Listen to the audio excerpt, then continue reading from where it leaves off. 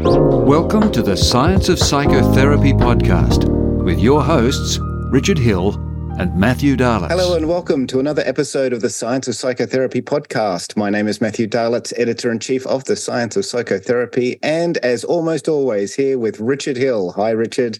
I'm almost always here, but I am here now. So, no, it's fantastic, Matt. It's great to be doing another fabulous podcast, as we do pretty much every week. Goodness gracious me. We love doing this thing because it gets us all around the world and it gets us into all kinds of different aspects. And we've been looking more lately at sort of the wounded healers, at the sort of people who come to the framework in order to try and understand their own experience. And I think that's really what we could say about our wonderful guest, Jason Shiers, today. Absolutely. So we're going to go across to the UK and we're going to talk to Transformative coach Jason Shiers, who has quite a deep history, and he'll explain a little bit of that in the interview. But we really appreciate how he's turned that around and is transforming other people's lives, which you'll also hear more about in the interview. Yes, I mean, this working with addiction, knowing addiction does give an enormous amount of support to people who are being helped by someone. And I know I've heard this from many people who are saying, you know, what addiction did you have? And I said things like love and money. But Jason really knows the story, and he's found some really interesting and beautiful ways to move through this.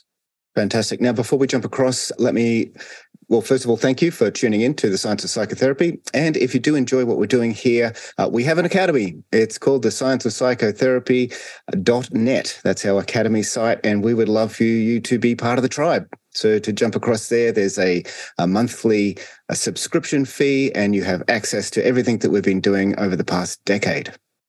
Absolutely. And it's just hundreds of hours, and you can get your CEU certificate to take to your association, and most associations seem to be accepting our certificates, which is absolutely fantastic, but it's up to each individual group. But for now, we're going to shift ourselves from this, and we're going to transport ourselves miraculously over to the UK.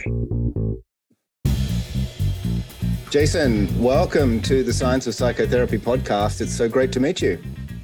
Thank you. It's great to be here. Yes, and I know it's morning for you, evening for us, because you're in the old Dart, way over there. But you know, we just got interested in your stuff. Someone brought you to our attention. We had a look, and we thought, oh wow, Jason does what we do: talk to people, find out about stuff. And then we looked in, and you do a lot of work in addiction, particularly the processes of change, and you started out in the corporate area, then you end up in this human area. We've said a couple of things about you, but how about you give us a little bit of a elevator speech of how you got yourself to here and doing what you do? Yeah, it's kind of a long journey, but I'll make it as short as possible. Yes, just do your life story in 2 minutes. Yeah. In 5 minutes. I'm 29 years in recovery. So, I had a life of addiction. That was my kind of story, which started off with a traumatic loss of my dad. He was killed in an accident when I was a little boy. And from there, my life was eating disorders and psychiatric systems and so on, and sort of being very off key, I guess was the word as a child. I received diagnosis at a very young age, and then when I was a young teenager, I found drugs and got into addiction and crime and jails and institutions and locked wards and chaos. Basically that was my life of escapism from myself. And so I got into recovery, into 12-step recovery, and I kind of found that it was a bit like a whack-a-mole approach where, okay, I stopped taking drugs and alcohol, but all the other addictions, food, everything else just kind of consumed my life. So I thought I'd become a psychotherapist because surely if I could understand how to help others, I would be able to help myself, because I was still suffering. Meanwhile, I started my IT career, so I had this parallel experience going on of kind of being a therapist and having a career in IT, which I still have. I still have an IT business and still work with people. And somewhere along the line, they kind of collided. It's kind of like where an addiction treatment a person who wanted to build an addiction treatment company came to me and said, would you come and do all our marketing and stuff like that? And I ended up being heavily involved in one of the biggest, I think the biggest private provider of addiction treatment in the UK. And I kind of helped them build out, to a huge investment from a US healthcare brand. But that's where my two careers collided, my love of what I do in IT and my love of helping people with addictions, But meanwhile, my practice and my own self-development, evolution, had been going on. And even though I'd had all these qualifications in psychotherapy and many other things, in NLP, in CBT, in person-centered, in psychodynamic theories, it's kind of like I still wasn't happy, and come to think of it, I always say this, that I knew a lot of therapists and they weren't happy either. It's kind of like I didn't really know anyone who was genuinely just happy. I don't mean happy because they got a new car, a new house, or a new girlfriend, or lost weight. I mean just happy for no good reason, Everyone talked a good life story, but when they secretly came to you and called you up on a Sunday night or something, when they were struggling and suffering, they told you the truth about how they'd been behaving in secret, in the same way that I'd been behaving in secret. It's kind of like with pornography, with gambling, with compulsively eating, and all those things. As a way of coping. Then I kind of thought, nobody seems to really know, nobody seems to have really found happiness, and it's like, and how can I really help someone else? I mean, like, all these qualifications had given me this real sense of presence of being with my own suffering. So the way I describe it is we could sit in the dark, with my clients, my therapy clients, we could sit in the dark, great, but nobody knew where the light switch was. It's kind of like I could sit with them in their pain and their suffering. I could take them back to their past and as had been done with me, it's kind of like, and really look at this disconnection, this parental sort of relationship, the trauma, all this stuff that you learn in those type of theories. But I couldn't really teach them the one thing that they wanted, was how to be free and how to be happy. It's kind of like, it didn't seem like it was possible to me because I hadn't discovered it for myself. And through all my stuff, it's like, to cut this shorter, it's kind of like, through all my stuff, and I say this is somewhat serendipitous, or life was guiding me, it's kind of like, I got to the point where I was 22 years clean. I had a long list of qualifications and I wasn't happy. It's kind of like, I'd done everything I could. As soon as somebody would bring up a new, because all these new therapies are coming out all the time, EMDR, RFT, DBT, it's kind of like, they were all coming out over these years when I was doing it. And I would be going, yes, I need that. Maybe that's the one, it's kind of like, so I would go to all these new things. I've done the Landmark Forum. I've done the Hoffman process. I've done silent meditations.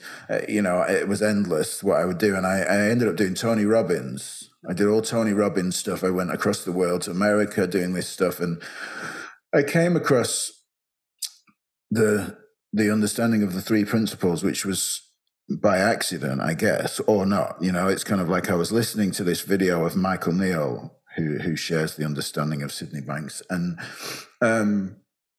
something, like, it was the first time where I'd felt that real resonance with listening to something, and something inside me was like, there's something about what this guy's saying that I need to know more about. I didn't know what it was. Like, it wasn't in my intellectual capacity as a therapist and an understanding of how change works and what people, wasn't that, it was like there was something inside me going, there's something here for you. There's something deeper. There's something that whatever he's saying, I couldn't, intellectually reconcile it. But so I kind of sat with that for a while, and then nothing happened. I carried on in my struggling and suffering. But then a year later, I was going to LA for a coaching training with another guy. And I looked at this, I said, oh, that guy, Michael Neal, yeah, I remember him. He lives in LA, doesn't he? I'm just going to look on his website, just like that. And like 2 days after I was on this other coaching training, he had this thing on which he called infinite potential, infinite possibility, I think he called it. And it was what was called an intensive, which is quite funny because it's probably the most relaxed thing that I've ever done.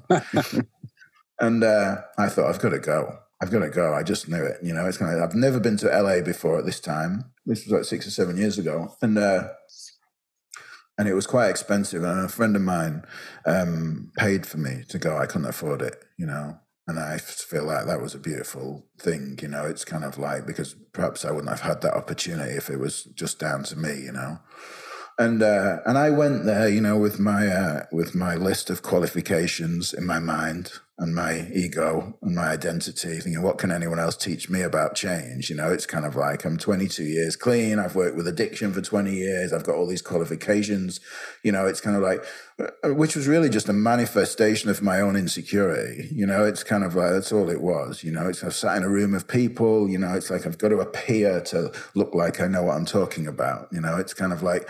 So I was feeling really irritated. And I remember Michael just said to me, I had this notebook out and I was waiting for him to start, and I was feeling more and more pissed off. I was going, God, this thing's so expensive and there's 5 of us here. We've all paid this same amount of money. And he's just said, we've got 2 hours for dinner. It's kind of like, we're only actually in here for like 3 or 4 hours. How am I going to learn anything? It's kind of, I'm going to get my money's worth, because I had the money's worth story running. It was one of my things, And he just looked at me and said, look, you don't need a notebook. He said, like, you could just be here with us. It's kind of like, and just be present. And no one had ever, in all my trainings, like you turn up for years and years of psychotherapy trainings, you look around the room and the first thing everyone does is takes out their notebook and starts scribbling down everything that somebody says, and it's kind of like, and that was just what I'd learned to do. It's like, so it's just like, no one had ever given me that invitation. Can you just be here? Can you just be present, And it was like, I was like, wow, that was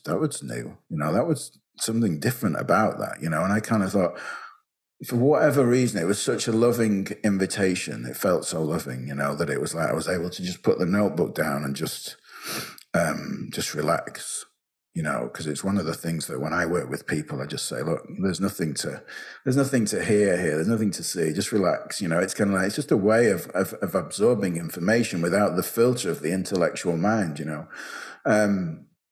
I didn't know that back then. I was kind of clueless, but like in 2 days, I remember after 2 days, and this is after 40 years of suffering with eating disorders, of struggling, of feeling like I had a trauma that was impossible to resolve, after having psychiatric care, a long list of diagnoses, being in 12 steps for 22 years, having a long list of qualifications, it's kind of like I sat there and I just felt calm and blissful, and it was like, and I just thought, wow, what has happened? Because I didn't know, I just didn't know. I just knew.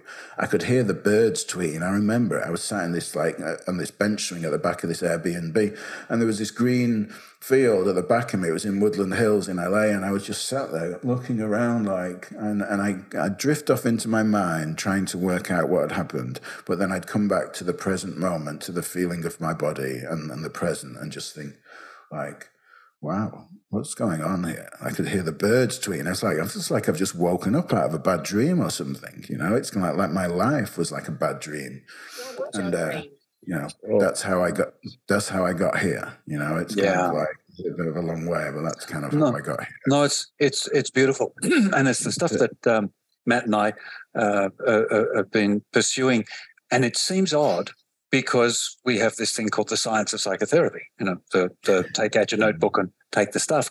And in our book is and we're both musicians, and so we talk about this metaphor quite often, is that when you improvise, you can improvise much better when you have good technique. But you don't. But the technique is not what allows you to improvise. What allows you to improvise is exactly what you've been saying, is to reach a point where you are calm and blissful and relaxed with the experience, that then all this knowledge just simply gels into a human experience. And I'm sure that somewhere in amongst all the neuronal firings and bits and pieces, these bits of knowledge and experience were useful. But it's, this is certainly the pursuit at the moment. I'm we do a thing called client responsiveness, where I'm being responsive to the therapist being responsive to the client, where we're looking not for to get the theoretical framework that makes the client better, but how the client is expressing their theoretical framework. And Michael just picked it up beautifully. You were sitting there ready to take notes, and he's going, oh, wow, Jason's just told me what his problem is. And what his difficulty is, I'll just relieve him of that. Yeah. And then he will find it. And I just thought that was, that's a grand and beautiful story. I love it. It was very moving, and it was, because I never thought I would ever, all the seeking, people used to say to me, seeking's your problem. I mean, around the recovery stuff, seeking is your problem. And it's kind of like, I don't say that today. I say never give up seeking to anyone, because I think seeking is your intuition of home. It's your knowing that there's a place of perfect mental health within. There's a place of okayness within all people. That's what I see. And that's what Sydney Banks talked about, that all human beings have perfect mental health. They just don't know it, Just don't know. Yeah. Yeah. That's what it was for me. Yeah, I've heard it in the beginning of one of my other books. I just said the client comes in, they say, I'm okay, or they say, I'm not okay. And then you do some stuff and then they say, I'm okay. Well, how do they know? And exactly that sort of thing. So, Matt and I talk about this often. We say, wouldn't it be fabulous if our ideas were so new and the residing genius of the universe? But actually, when you think about it, and it comes back, like one of my other ones, I went back and it was bloody Plato who said it first. But Matt, you've been doing, you've had a lot of these sorts of things yourself. This coming through, all the work you're doing in trying to understand Ian McGilchrist, the master and his emissary, those sorts of things. Yeah, absolutely. Well, I wanted to just come back to Jason and that experience, and I just wanted to ask. Well, it sounded like that was the light switch that you were you're trying to find earlier on, and. Are you able then, to, once you've found the light switch, so to speak, how you've managed to articulate that to clients moving forward? So I'm keen to know. Yeah, it took a while. I knew a lot of things in those moments. I knew I wouldn't practice psychotherapy as I was trained in it. I just kind of knew that wasn't useful and people were not broken. I could see that. And I think that's been the fundamental foundation of all my work there. It's just the knowing that people are okay beneath their thinking, right. And it's like, and that's what, the way that, like, over the time after I met two people that became my mentors after my experience with Michael, because I did Super Coach Academy with Michael as well. And I kept, I'd been so lost in the story of me for so long, it's kind of, that's what I'd woke up to, that was just a story that I told myself, that was no more real today than the first time I told it. And I was living in the feeling of this story that I was telling of myself to myself and into the world. And like, no matter how many times I tried to find a different angle of how broken I was to these two mentors that I had, they never bought it. They never once said, yeah, do you know what, Jason? You're gone. You're way past this thing that we're talking about here, this spiritual truth that all people are okay.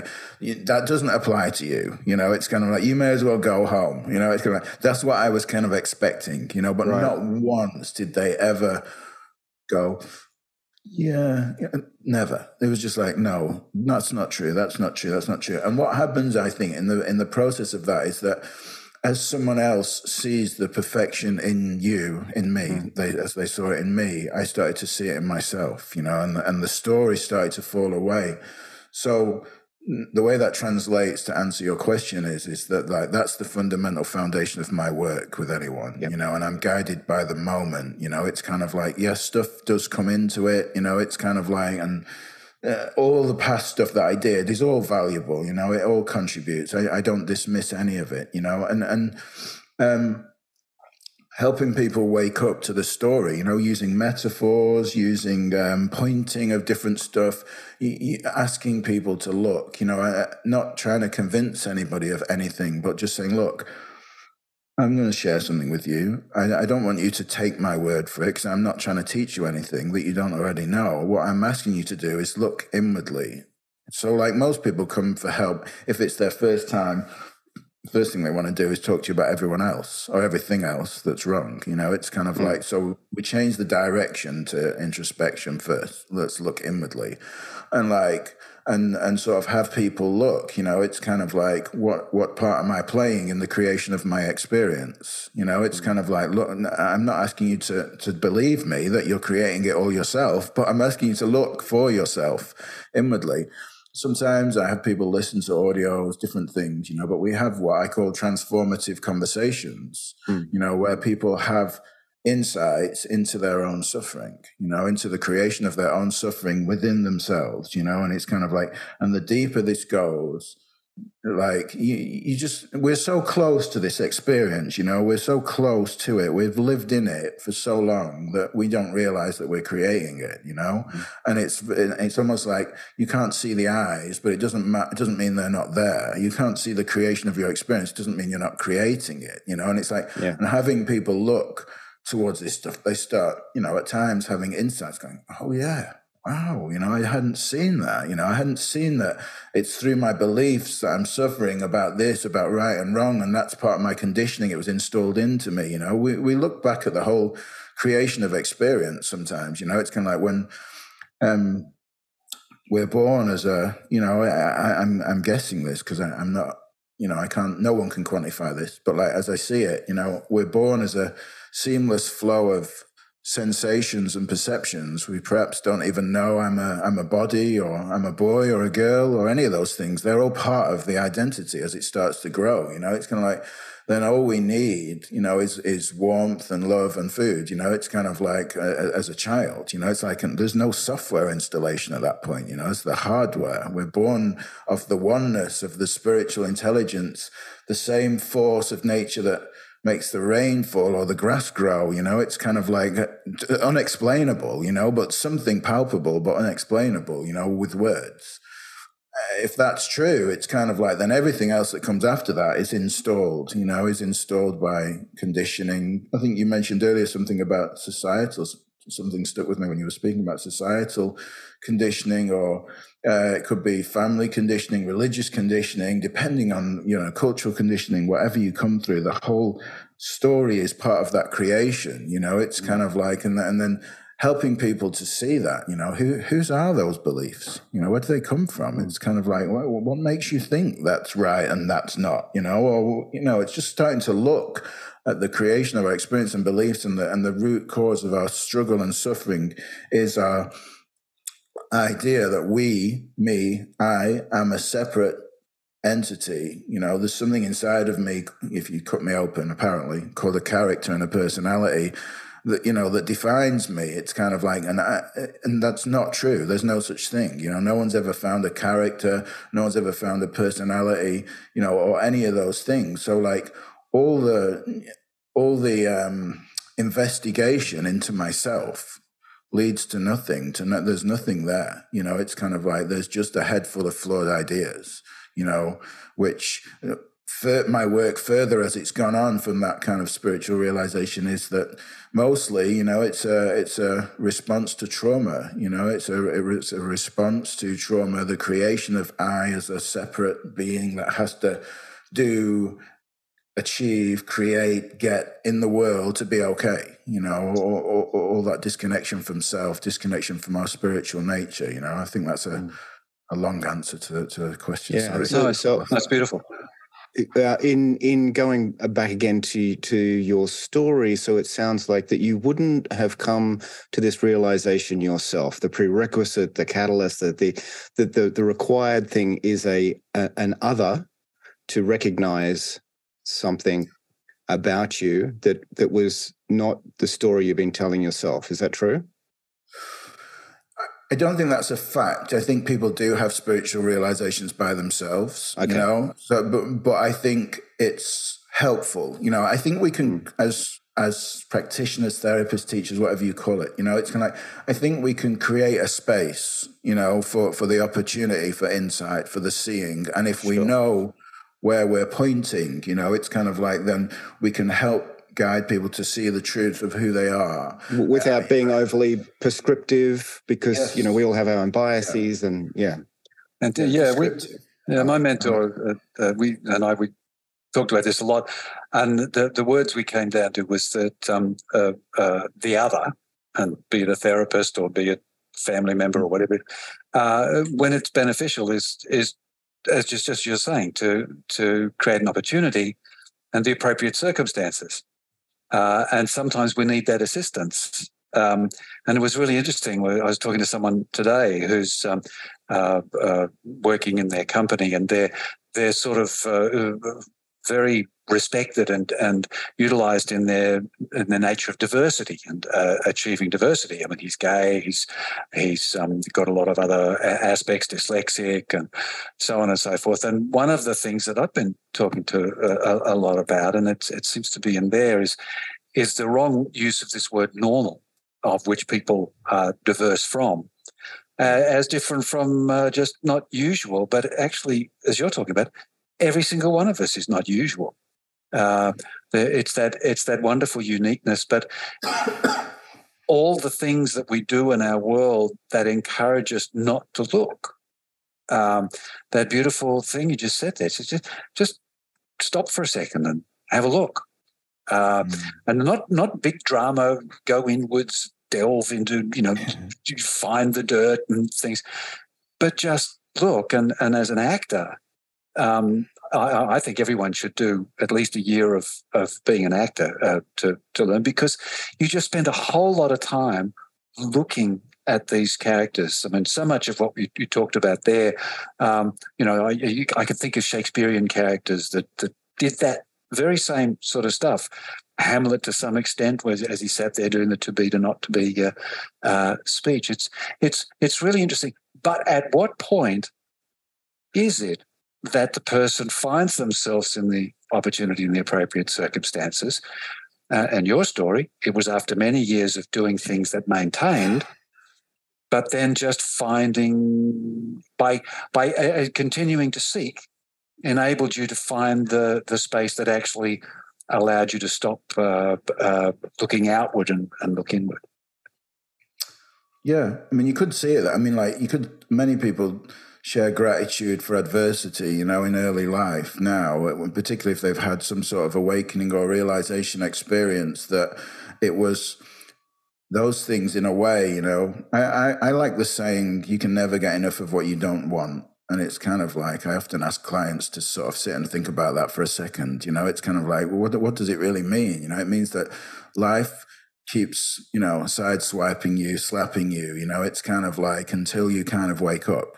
It's kind of like you keep getting into the wrong relationship until you start looking inwardly. It's kind of like you keep having difficult experiences of finances, until you start looking at your relationship with money. It's kind of like you can never get enough of what you don't want, because all of it is pointing you inwardly, to finding the place of peace that is within all human beings, regardless of the money or the relationship or the weight loss or the job title or the house size or any other shit that we seek for, in the material paradigm of existence. It's kind of like there's nothing there, it's not, everything we're seeking outside ourselves is only available inside ourselves, and life is actually set up to guide us inside, if we just see that. We just don't know how that works, So in a way, that goes back to the last question. You're just kind of helping people see how it works. It works like that anyway, it's not really, it's not a new theory. It's just something to see, And have you become a student of story based on what you've been saying? Because it sounds like story is a huge part. You mean like using metaphor and story to help people see things, or that and the nature of story in all of life? Yeah, really. Yeah, I mean, I like using stories as a way of kind of helping people, like depersonalizing experience, it's kind of like, and just using stories, because when it's your experience, if you're coming to me for help, we're talking specifically about your experiences, there's so many nuances and things, it's like where people can get lost. But if you take them away from their story and look at more of the nature of experience or the nature of life from a story or metaphor point of view, people are just more relaxed and able to hear something that's transformative, rather than when they're like tight in themselves trying to work out as what you're saying in relation to them and their life or something, Yeah. I love going to movies particularly, but reading and theatre and enjoying the show and enjoying the story and enjoying the thing. But I love those moments where I go, oh, that's a message for me. I get it. My poor darling wife, Susie, we then come out and said, what did you think of the film? I said, yeah, forget the film. Oh, there's this bit about this, and then I can let this go, and that I understand. No, which is, and that wonderful curiosity about the possibility that life, what is outside of us is highlighting for us, is quite possible. But one of the questions, now you just sort of mentioned, Sydney Banks and sort of 3 principles of things a little ways back, and Michael did it really well. Can you tell us what those 3 principles are, or have you covered that in everything? But just sort of to get it into a little bit of a takeaway. Yeah. I think Sydney Banks' teachings was that the 3 principles were mind, consciousness, and thought. Mind as in universal mind, as in there is a spiritual intelligence behind life, like an unexplainable force. It's kind of like that's palpable, but like, words kind of often fall short of describing it, but it's there, and thought is that we create our experience via thought. We create ourselves. We create we experience life via our thinking, and often a lot of us have got lost in our thinking, in our story of ourselves, in our idea of ourselves, in our idea of the world, in our idea of who we are and who we need to be okay. It's all completely thought-created ideas, and consciousness is really, as he explained it, it's like our awareness of ourselves in the world. It's kind of like, without consciousness, thought is not brought to life, and that was really his explanation of the creation of the human experience, within that. And there is something beyond that, often like some of the things that I love about his teachings was that, there's a space beyond that you can't really explain, but you can experience, and what that, in my further pursuits and education since those realizations, with non-duality and Rupert Spira and different spiritual traditions and stuff like that, I kind of realized that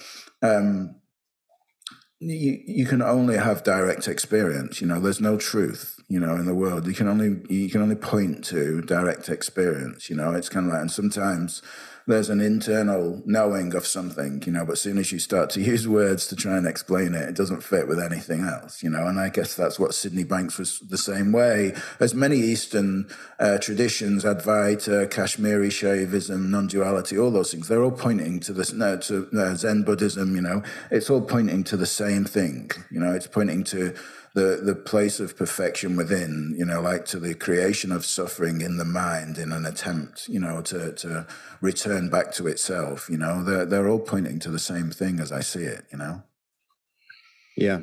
And just for those that have been following us in terms of Ian McGilchrist and the left and right hemispheres, this is the right hemisphere's direct perception of things, as opposed to the abstract representation of things in the left hemisphere.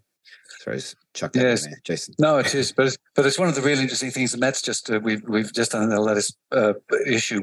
Matt's going through and covering it over the whole year, and just this idea that actually the logical, rational, objective mind is actually quite abstract, because it's not founded and settled within what are the deeper aspects. And the deeper aspects can, as that you've been talking about there, those fundamentals of manageable, of enjoyable human experience, are there regardless of some of the details. And it's just once you start to get those sorts of aspects.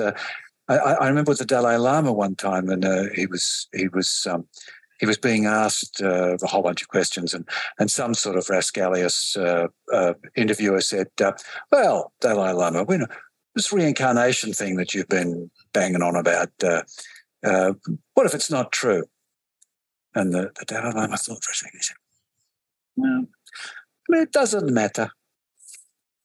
It was sort of like, It's lovely. I live my life well.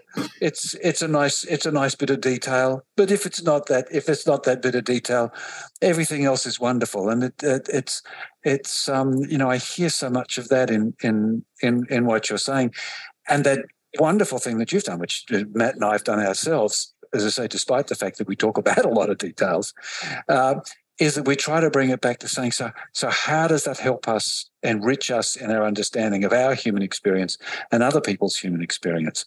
And then we start to make beauty of the world. As my mentor said, he had an article or 10, 15 years ago now, Art, Truth and Beauty.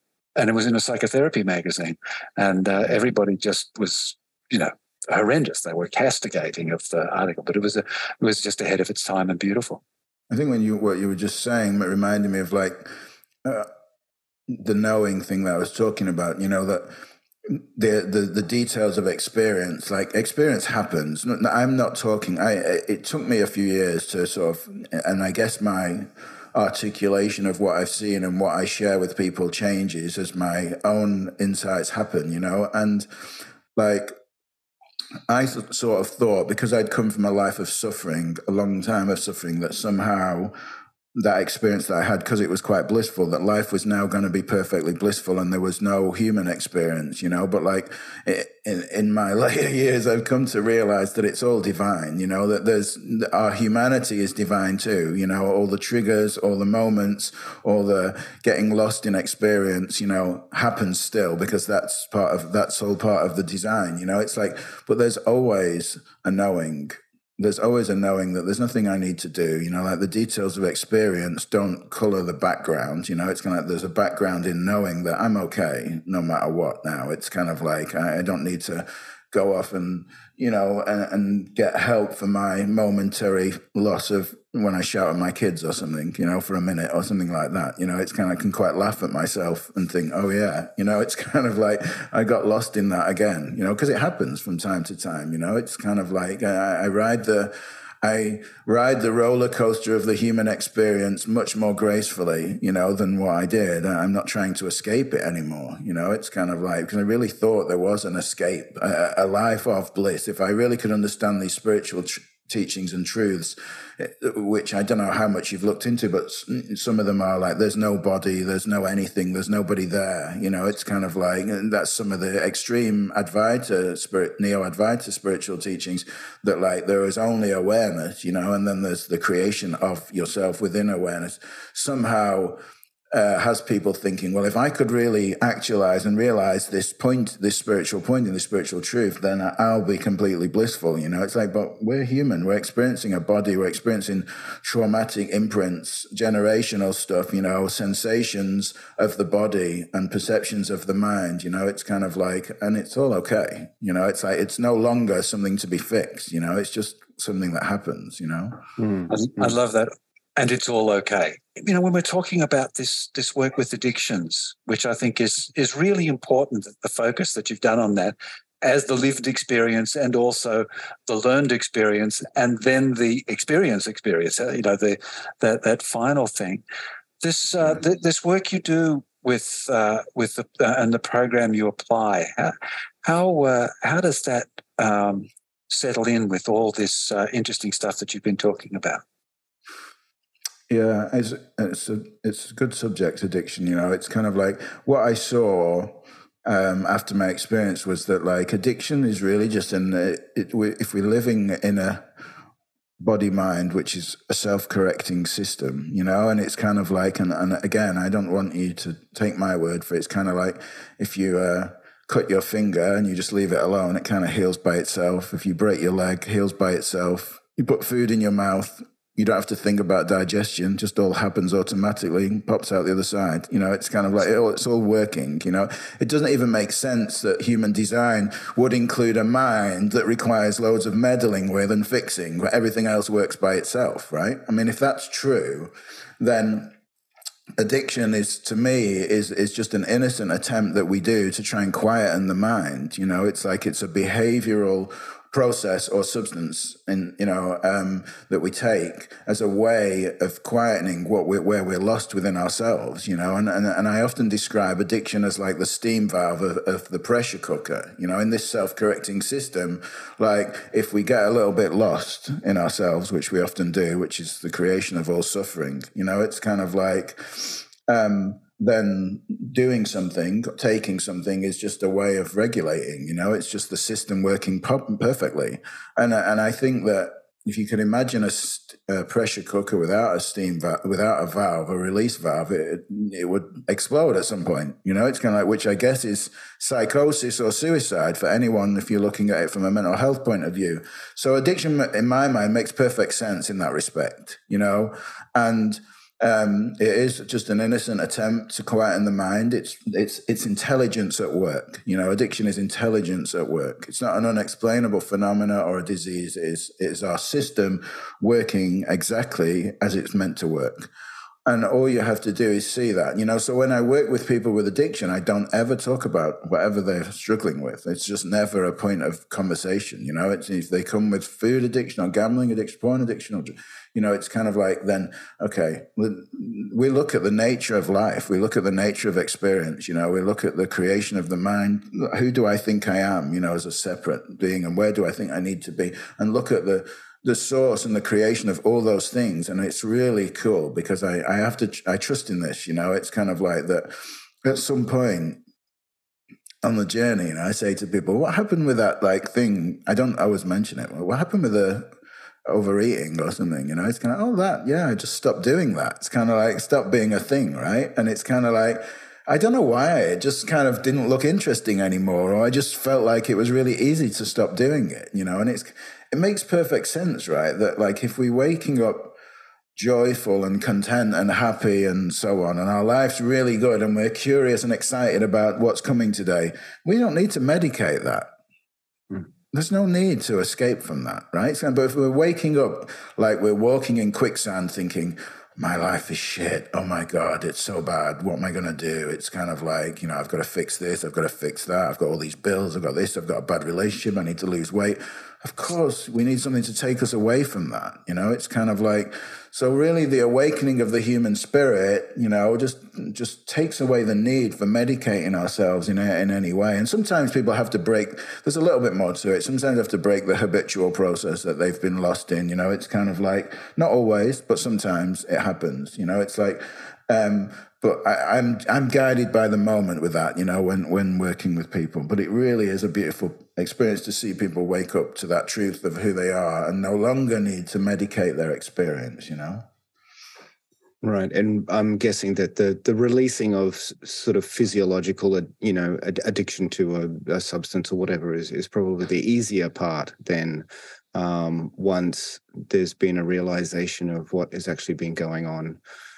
In terms of, people need to be I'm not talking about if someone has a severe addiction, perhaps they need to go to rehabilitation and be detoxed first. It's kind of like, I'm not I'm quite mindful of, because I've been through that process for a long time with people. If people come to me that have a severe require medical detox or dependency, then, suggest they get medical care for that, until they've got a clear mind and are able to sort of listen and be present with something, it's like, so, right. When you're working this way online, virtually and so on and stuff like that, unless you've got sort of physical care, you can't really deal with some cases of addiction that are extreme, like mine was. I needed to be removed from society for a period of time. I needed medical care for a period of time. I was completely incapable of looking after washing myself. It's kind of like when I was in that, and I know that it gets like that. But yeah, for many people, they're not. Some people are suffering to that extent. Many people are not. They're suffering with other process and sort of binge-related stuff and things like that don't require medical intervention. Yeah. I'd really like to know, Jason, if there is a bit of a case study, a bit of a feel for, people that have sort of been through this with you. If I just use food as an example, it's quite a common one. It's kind of like I had a client that came, they'd had some sort of inclination and realization that there was something more, there was something to internal experience. but they were still compulsively eating, they're still troubled by it. It's kind of like, so often this is like the conflicting journey of people sort of starting to realize that experience is created within, but still behaving in a way that seems like, well, how come I'm still doing this? It's kind of like I've started to see what's going on. But as I said earlier, in a lot of spiritual teachings and stuff, people kind of are searching for this blissful experience, think that there's no experience of the body or no experience of the mind, and with this particular client that I'm thinking of, there was still a lot of experience happening in her life, that was uncomfortable. It's kind of like, so basically throughout the process of 3 months, as I'm thinking about this person, we started to realize that, she got to the point where it was okay to be me. It's like through realizations, through transformative conversations and realizations that, it was like, instead of seeing, oh, this happens and it's something that's wrong with me and I really need to fix it. This happens in social situations when I'm with people. I just feel like I want to run away from them. I don't know what's going on. It's kind of like, and I need to be okay with everything. It's kind of like, so all these little areas of life, and really it was really about just reconnecting to yourself a lot of this journey. It's kind of like, I always say the most difficult thing you'll ever do is meet yourself, and it's kind of like, and that's what everyone is running away from, the present moment, so the pointing and the teachings is really about reconnecting to yourself and being in your body. It's kind of like with all the sensations that happens in life in relation. Like, as we said earlier, you need another person, right? So life is a mirror, it's like every other person, every other object is a mirror, and there's a response to that, it's like, so seeing that it's all okay, it's kind of like every time that that she would come with something more, this is happening, and it's kind of like, yeah, and what's wrong with that?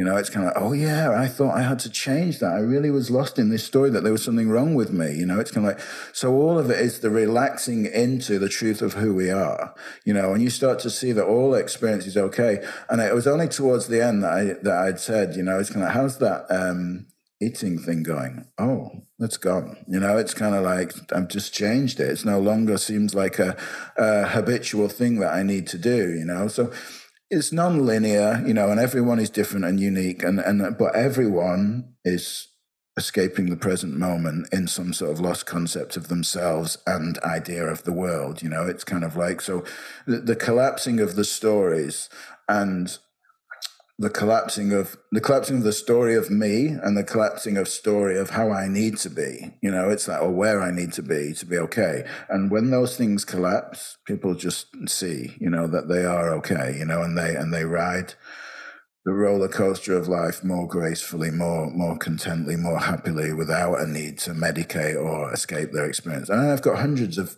people that have been through that, variations of that story. It's always the same thing. It's just we all create our own unique story about ourselves in the world. So the content of the story is different, but the actual what's happening is exactly the same. That's fabulous. I used to, it just takes me back to, we did a documentary on schizophrenia, and we had some experts, but we had some lived experience, and each of them had done that very thing. They just come to be, that's their story. And there was just a wonderful thing of one of the chaps, and he was just sort of saying, well, and I learned that sometimes I do these behaviors, and I see myself, and I'll just say to one of my friends here, and he had a couple of mates that and they look after each other, and he'd say, am I doing this and that? And they'd say, well, you are a bit. He said, well, I think I'll take myself off to hospital. And it was just all comfortable and engaged and self-owned. And that enabled him and the others to live a very full and engaged life without this burden of being, as you say, wrong or bad or broken or all these things at distance from being okay. Yeah. Brilliant. Well, Jason, it's been really great connecting with you. If there's any sort of last thoughts you'd like to leave listeners with?